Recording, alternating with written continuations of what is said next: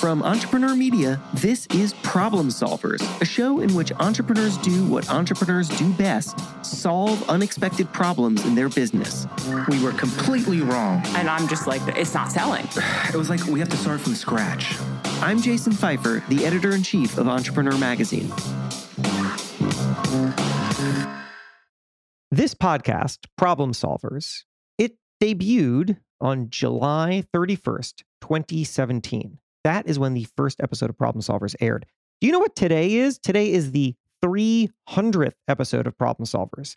And it's not even 300. I've made a few more bonus episodes, some sponsored episodes, and so on, but we're not even counting those. This is episode 300, normal 300, 300 times I have done this. Sometimes when you look back and you tally the things you've done, you say, how is it even possible? But the answer is, one day at a time. Just keep going. Time flies. It is true, but also not true, because you look back at 20, whatever. I'm not here to philosophize. Here's what I am here to do. If you have been a longtime listener of this show, then you know every 50 episodes, I take a step back and pull back the curtain and share with you how I think about creation, how I think about communication, what I have learned from making this show and other things that I do, and how you can become, therefore, a better communicator too. Because this show is really all about communication. It's all about relationship building. The reason why you have listened to more than one episode of this show, assuming you have, is because I have created what I like to think of as the right mix of predictability and surprise. That's really the magic intersection in any piece of production, any piece of communication, any piece of content. It is the right mix of predictability and surprise. What do I mean by that? Well, what I mean is you download Problem Solvers because there is a part of it that is predictable. You know, roughly speaking, how this show fits into your life. Just as you know, roughly speaking, how someone who you follow on social media fits into your life. They produce a thing about this, and you are interested in it because it fits into your life in this way. It helps you, it inspires you, it informs you, it amuses you, whatever. There's something predictable about it that you are saying yes to. But of course, if you knew exactly what they were going to post or write or say every day, that would be boring. So you don't want it to be too predictable. That's where surprise comes in. You want the surprise. You want to not know what they're going to say. You want to be delighted and inspired, and you want to hear something and say, oh, I hadn't thought of it that way. That's the surprise. That's what you want. You want the right predictability and surprise. But of course, you can get that balance incorrect, because imagine if, for example, you are subscribed to Problem Solvers because you are interested in building your business or just building your career. Those are good reasons to download Problem Solvers. But instead, I just start talking about celebrity gossip or something. Well, that's not a good surprise. And that also ruins the predictability. And then you would probably stop subscribing, and then I would have nobody. So you want to create something good, you have to create the right mix of predictability and surprise. But as you do this, you will start to discover incredible insights, incredible nuances, incredible ways to be better, to communicate better, to build better relationships, to tell the stories that matter. Even if you're not a storyteller, even if you're a brand builder, even if you just show up every day to do good work, you have to be some kind of storyteller. And that is why I love pulling back the curtain and telling you what I have learned as I just keep doing it. 300 episodes in. That's what this episode is going to be about. I'm going to talk to you about a few things. Number one, I'm going to talk to you about this really interesting shift that I am seeing in podcasting and what it can tell you about how to think more creatively about why people like the thing that you make, and therefore how you can make the most of it and build a better relationship and just increase value. And also, by the way, this total side note, but because I just heard myself make this noise, did you catch it? Did you catch the noise that I made just a second ago? Actually, here, I'm going to just go back and play it for you. Let me grab the old audio. And build a better relationship. Did you hear that? I made an almost little whistling sound when I said relationship, like it was on the sh part. I'm going to play it again. And build a better relationship. Isn't that interesting? I never noticed that. I've probably been doing that forever, is that occasionally when I make a sh sound, I create a little whistle. And I bet the 300 episodes of Problem Solvers are full of those things. And I never noticed until a few months ago. I was in a recording studio recording the audiobook for my book, Build for Tomorrow. Hot tip, my book, Build for Tomorrow, which is an action plan for how you can embrace change and adapt fast and future-proof your career. I recorded the audiobook as well. It's on Audible or wherever. Anyway, I was in a studio for 3 days recording this thing. And I'd say the most frequent thing that happened was that the sound engineer would make me re-record a word or a sentence because I kept making that whistling sound. I don't know how to stop making that whistling sound. I had no idea I was making that whistling sound until someone else was sitting there and listening to me very, very closely and thinking about how I was communicating and the thing that I was doing that I didn't even notice that might be distracting, that might inhibit my ability to communicate. And this is its own kind of really important lesson because, I mean, we are all communicating every day, but rarely are we hearing from someone who's just focused on how we do it and whether we could do it better. And we need that because you, like me, have some version of a whistle that just pops out. I can't even reproduce it right now. I mean, I guess I could do this and build a better relationship. Look at that.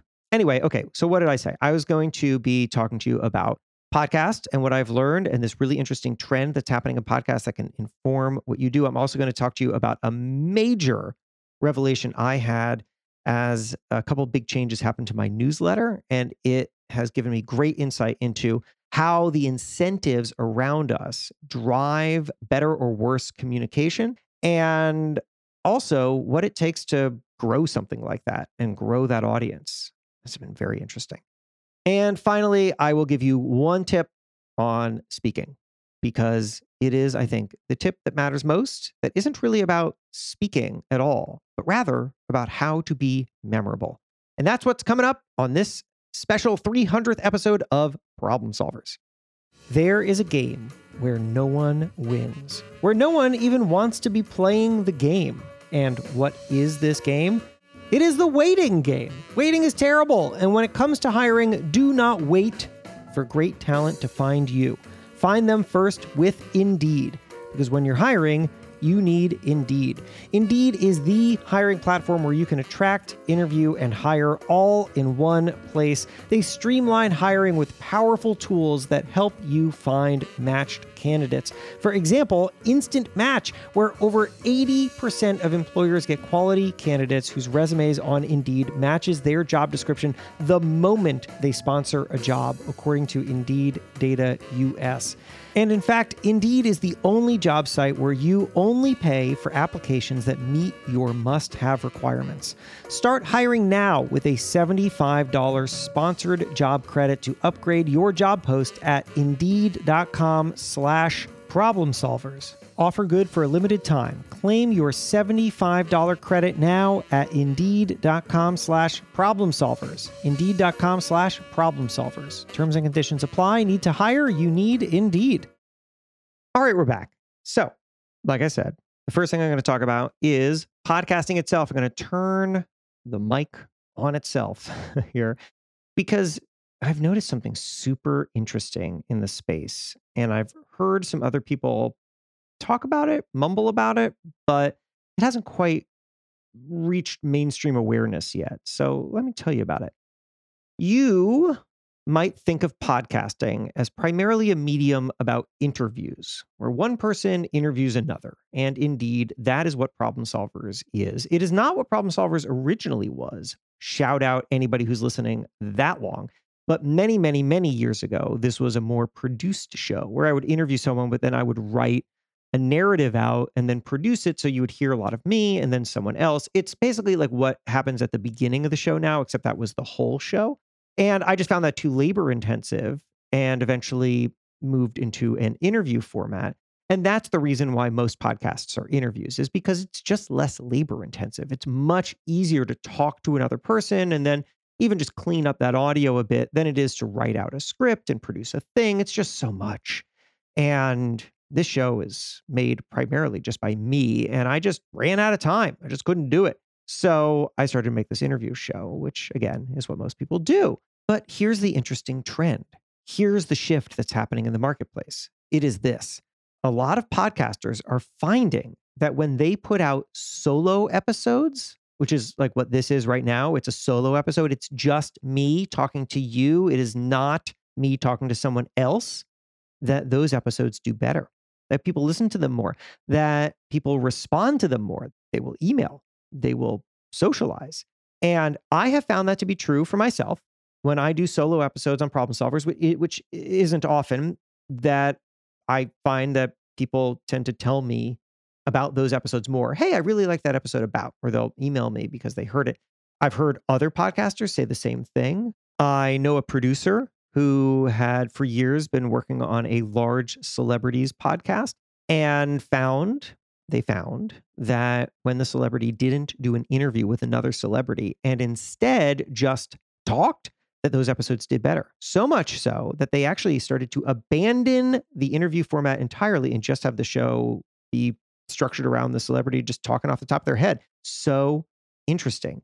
And you might wonder, well, why? Why? Because, interviews can be good and interesting. And also there used to be this belief, I think there still is among a lot of podcasters, this belief that the guest makes the show, that the way to grow a show is to get great guests. That's one of the first questions that people ask me whenever they come to me asking for advice on podcasting. The question is, how do I get great guests? How do I get high profile guests? How do I get Gary Vee to be a guest on my show or whatever? Because that's going to drive listens. And here's the thing. Maybe that worked a long time ago. Maybe that made sense even back in 2017 when Problem Solvers started, but that doesn't make sense now because there are too many shows and too many interviews.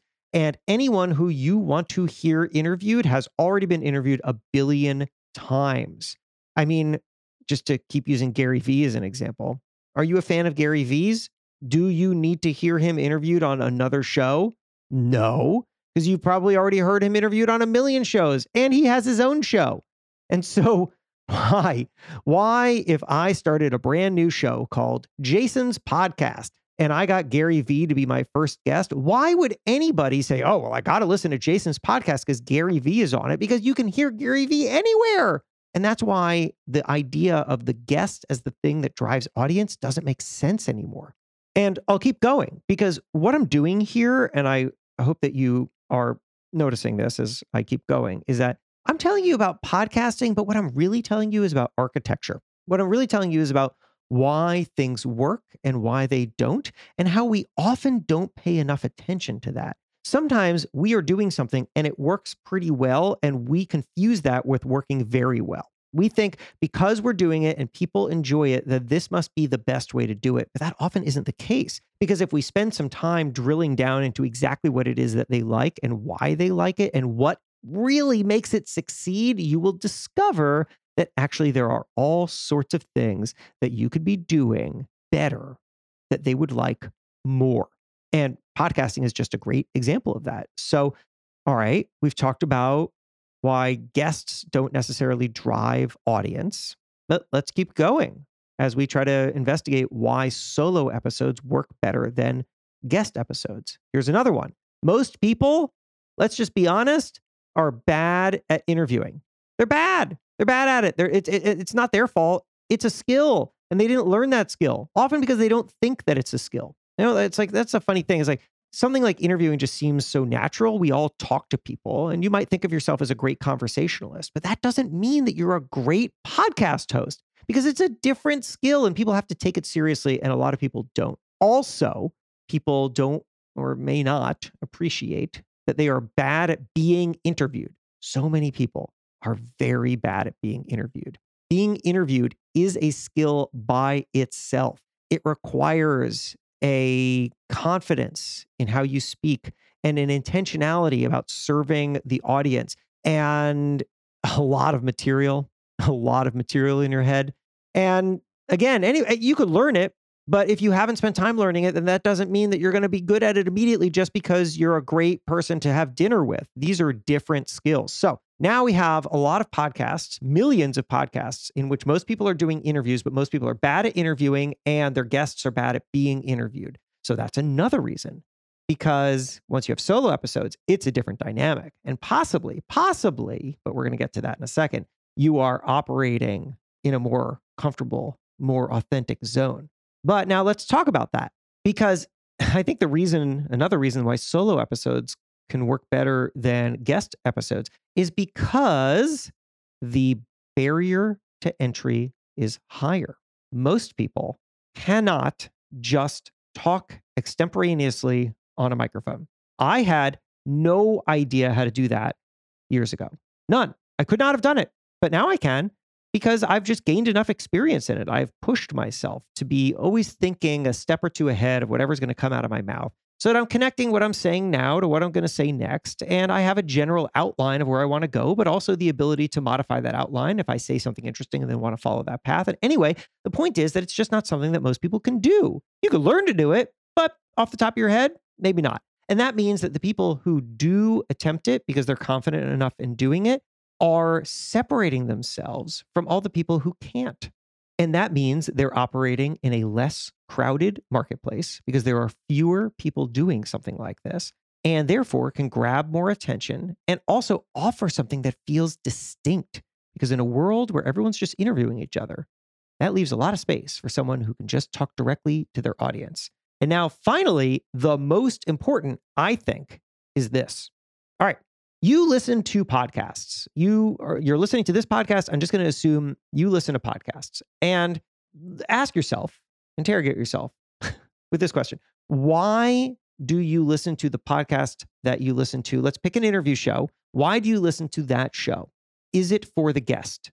Well, I mean, it can't be really. Maybe the reason you play an individual episode over another episode that you don't listen to, because maybe you're not going to listen to every episode. Maybe that's because of the guest sometimes, but that can't be the answer. Here's the answer. You listen to a podcast because of the host. The relationship that you have is with the consistent person whose voice you hear. That is not the guest who appears once. That is the host who is there every time. But the problem with interview shows is that the person who is heard from the least is the host, right? The host asks the questions and then the guest answers them, but the host isn't speaking that much. The host isn't offering that much. So here you have an audience of people who have built a relationship with a host. Every episode they listen to is because of the host, and yet they are not getting that much of the person that they want to hear from. Isn't that fascinating? And so when you start to do solo episodes, that changes. Now you get lots of the host. Now you're able to absorb the way that that host thinks and talks, which is the thing that you're most interested in anyway. If you listen to this show with any regularity, I have to assume it's because you find what I have to say interesting, which, thank you. I am very glad to hear that. That's the goal. But also, most of the time, you don't mostly get me. You get somebody else. And sure, I can prompt them in interesting directions, and hopefully you appreciate that. But what happens if I just don't bring someone on and talk myself? Well, now you have more access to the person who you actually built the relationship with. And these are the reasons why I think that solo episodes are starting to do so much better. And now you're listening to this and you might be thinking, well, okay, if I have that insight, why do I continue to operate problem solvers the way that I do?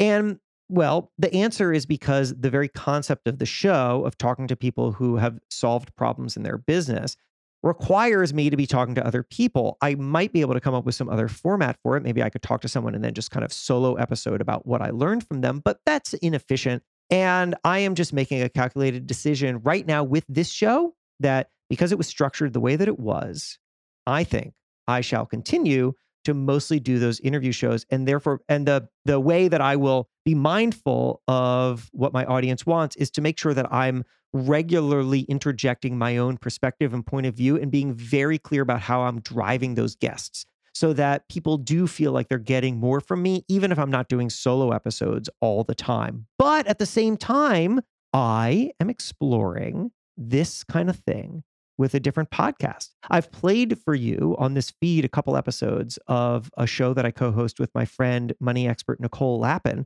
It's called Help Wanted. And on Help Wanted, Nicole and I either talk to each other about an issue. Like, for example, when she was incredibly anxious about doing sales calls, and we talked through that problem. So now you are listening because you've built a relationship with me and Nicole on Help Wanted. And so you get to hear us work out ideas.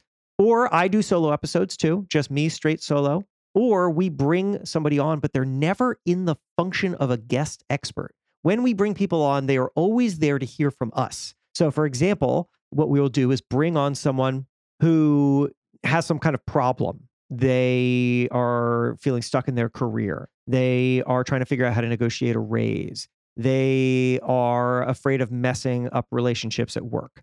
And we will talk them through it, which means that we are still in the seat of authority. We're still the people you primarily hear from. We are paying off on the relationship that the audience has with us. And we are helping somebody along, but they are not taking the spotlight. They are the audience, basically. The person who we bring onto the show is a stand-in for anyone in the audience who has had a similar problem. And this has been going really, really well. It's been amazing to hear the feedback. And sometimes to really lean into an insight, you need to build something that's structured around that insight. And Help Wanted is. Problem Solvers is not. So I'm going to keep doing Problem Solvers in the way in which I have been doing it, but I'm going to be mindful of what the audience needs and how I can improve upon that, and how I can try to build in what's working with what could be better. Whereas with Help Wanted, I'm able to hit refresh and say, what would happen if I just build something totally new off of this insight? It's been a lot of fun. And I hope through breaking this down, you see how when you take something that's working and you start to really evaluate why it is and why it isn't, and also try some variations on the thing that's working. Don't just say, because this is working, I will always do it exactly this way over and over and over again forever. No, instead, what we do is we say, all right, this is really working, but why don't I run another test and see if this other thing could work better, or if it could inform the next thing that I do, or if my audience likes this too. Because then you can start to build from there. Maybe you adjust the thing that you're already doing. Maybe you create something new alongside it. I am doing both. Okay, now we're going to take a break. And when we come back, I'm going to tell you about newsletters and what I have learned by trying to grow mine. Spring is great, right? The warm air, you can finally go outside. But wait a second. What am I supposed to do with all this stuff growing around my house? I don't know how to take care of a yard. Well, that is why there's Sunday. Sunday is everything you need to get the lawn you've dreamed of. This spring, go to getsunday.com/problemsolvers and enter your address to get a customized plan created just for your lawn. No trips to the store or hauling heavy bags, since they ship straight to your home. You just need a hose to apply Sunday. You can fertilize your whole lawn in less time than it takes to watch an episode of your favorite TV show, and they only use ingredients you can feel good about. No harsh chemicals, no long waiting periods, no trying to keep your kids and pets off the lawn. And for a limited time, Sunday is offering our listeners 50% off your first box. So you can get started today for as little as $55 when you go to getsunday.com/problemsolvers at checkout. That's 50% off your first box at getsunday.com/problemsolvers. All right, we're back. So talked about podcasts. Now I want to tell you about newsletters. I, for years, have had a newsletter. And at first I called it the Pfeiffer 5. Why? Because it contained 5 things that interested me, and I'm Pfeiffer. It was a terrible conceit, just totally terrible. The name told you nothing about the newsletter, or more importantly, why it would be relevant to you, the person signing up to receive it. And unsurprisingly, growth was slow. I topped out at maybe 5,000 subscribers after years. In 2021, I changed the name of the newsletter to Build for Tomorrow. This was meant to focus the newsletter, to evoke an excitement for the future and attract people who wanted to take more control of their futures. And it also aligned with the name of my book, which is called Build for Tomorrow, as I had mentioned earlier. And this corresponded with an exciting new deal that I had with Facebook, which at the time had been developing a new newsletter platform called Bulletin. A lot of people have not heard of this. And you never will again. Spoiler alert. I'll tell you more in a second. But anyway, Facebook had launched a new newsletter platform called Bulletin. It was very well funded. They had reached out to me to be an early user. We struck up a pretty good deal. And so I was very happy to do it. And interestingly, the incentive there was that if I wrote a newsletter that could be resonant to the Facebook news audience, the way that people find news on Facebook in the news tab, then their curation team would add that my newsletter as an article to Facebook News. So in other words, I could write this newsletter that would go out to newsletter subscribers, but also it would be experienced as an article that could be distributed on Facebook News. And getting onto Facebook News turned out to drive growth. So if an article of mine was on Facebook News and it got a couple 100,000 reads, that would also translate into a nice number of new subscribers to the newsletter. And so what did I do? Well, obviously, I started to try to game that. I tried to start writing newsletters that would get onto Facebook News, and that worked.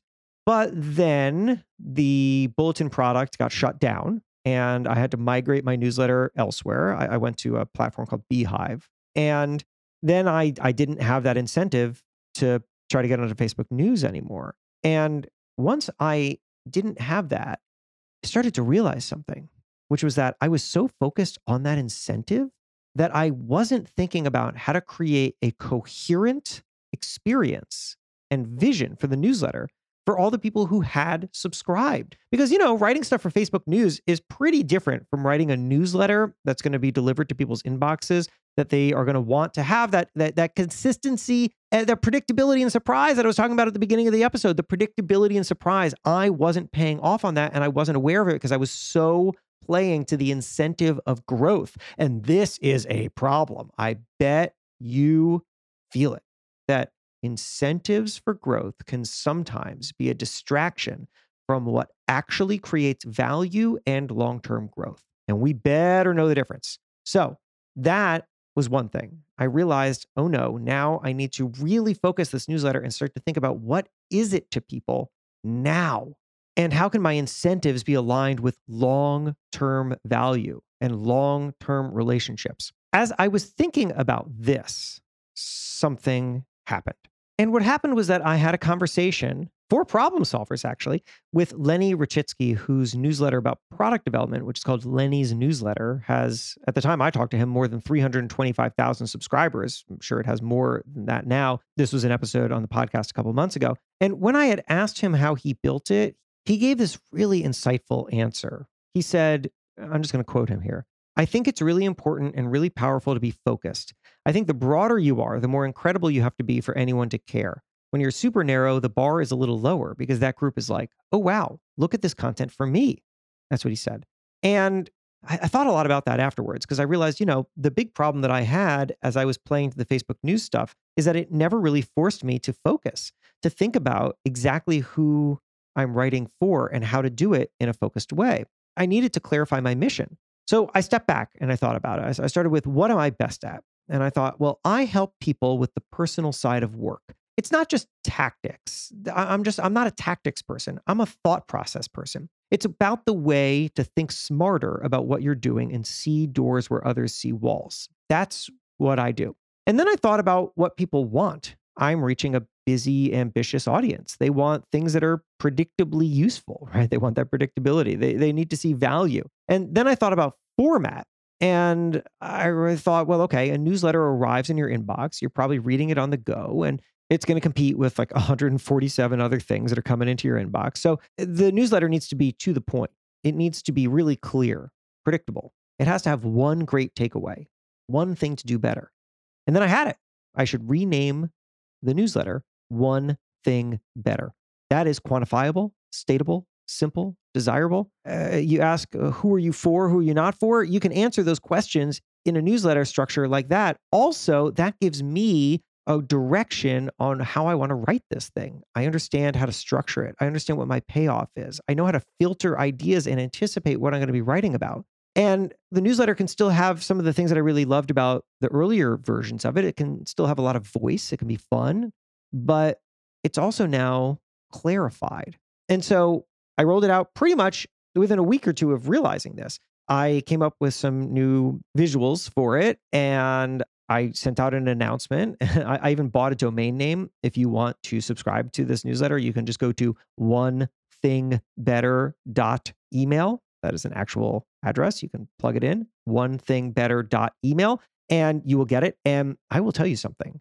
Almost immediately after doing this, people responded.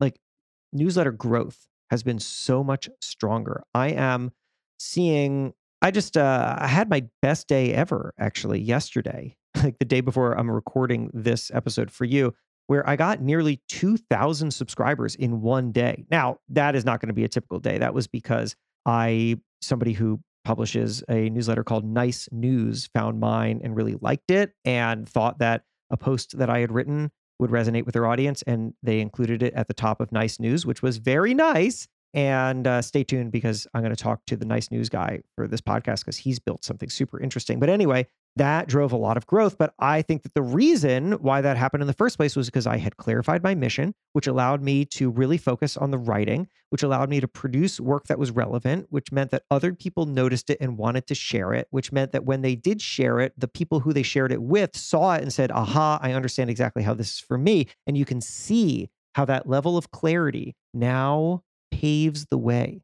What clarity do you need in order to communicate your value to others? Because I will tell you, what I have learned in this newsletter journey is that if you do not know exactly who you are for, then you are for nobody. And one final note, at the beginning, I said I would also give you a tip about speaking. And it actually builds off of this same thing that I was just talking about with One Thing Better. I have been doing a lot of speaking lately. I travel 2 to 3 times a month now to give talks. And I've structured my talks in a way in which I'm not actually sharing that much information.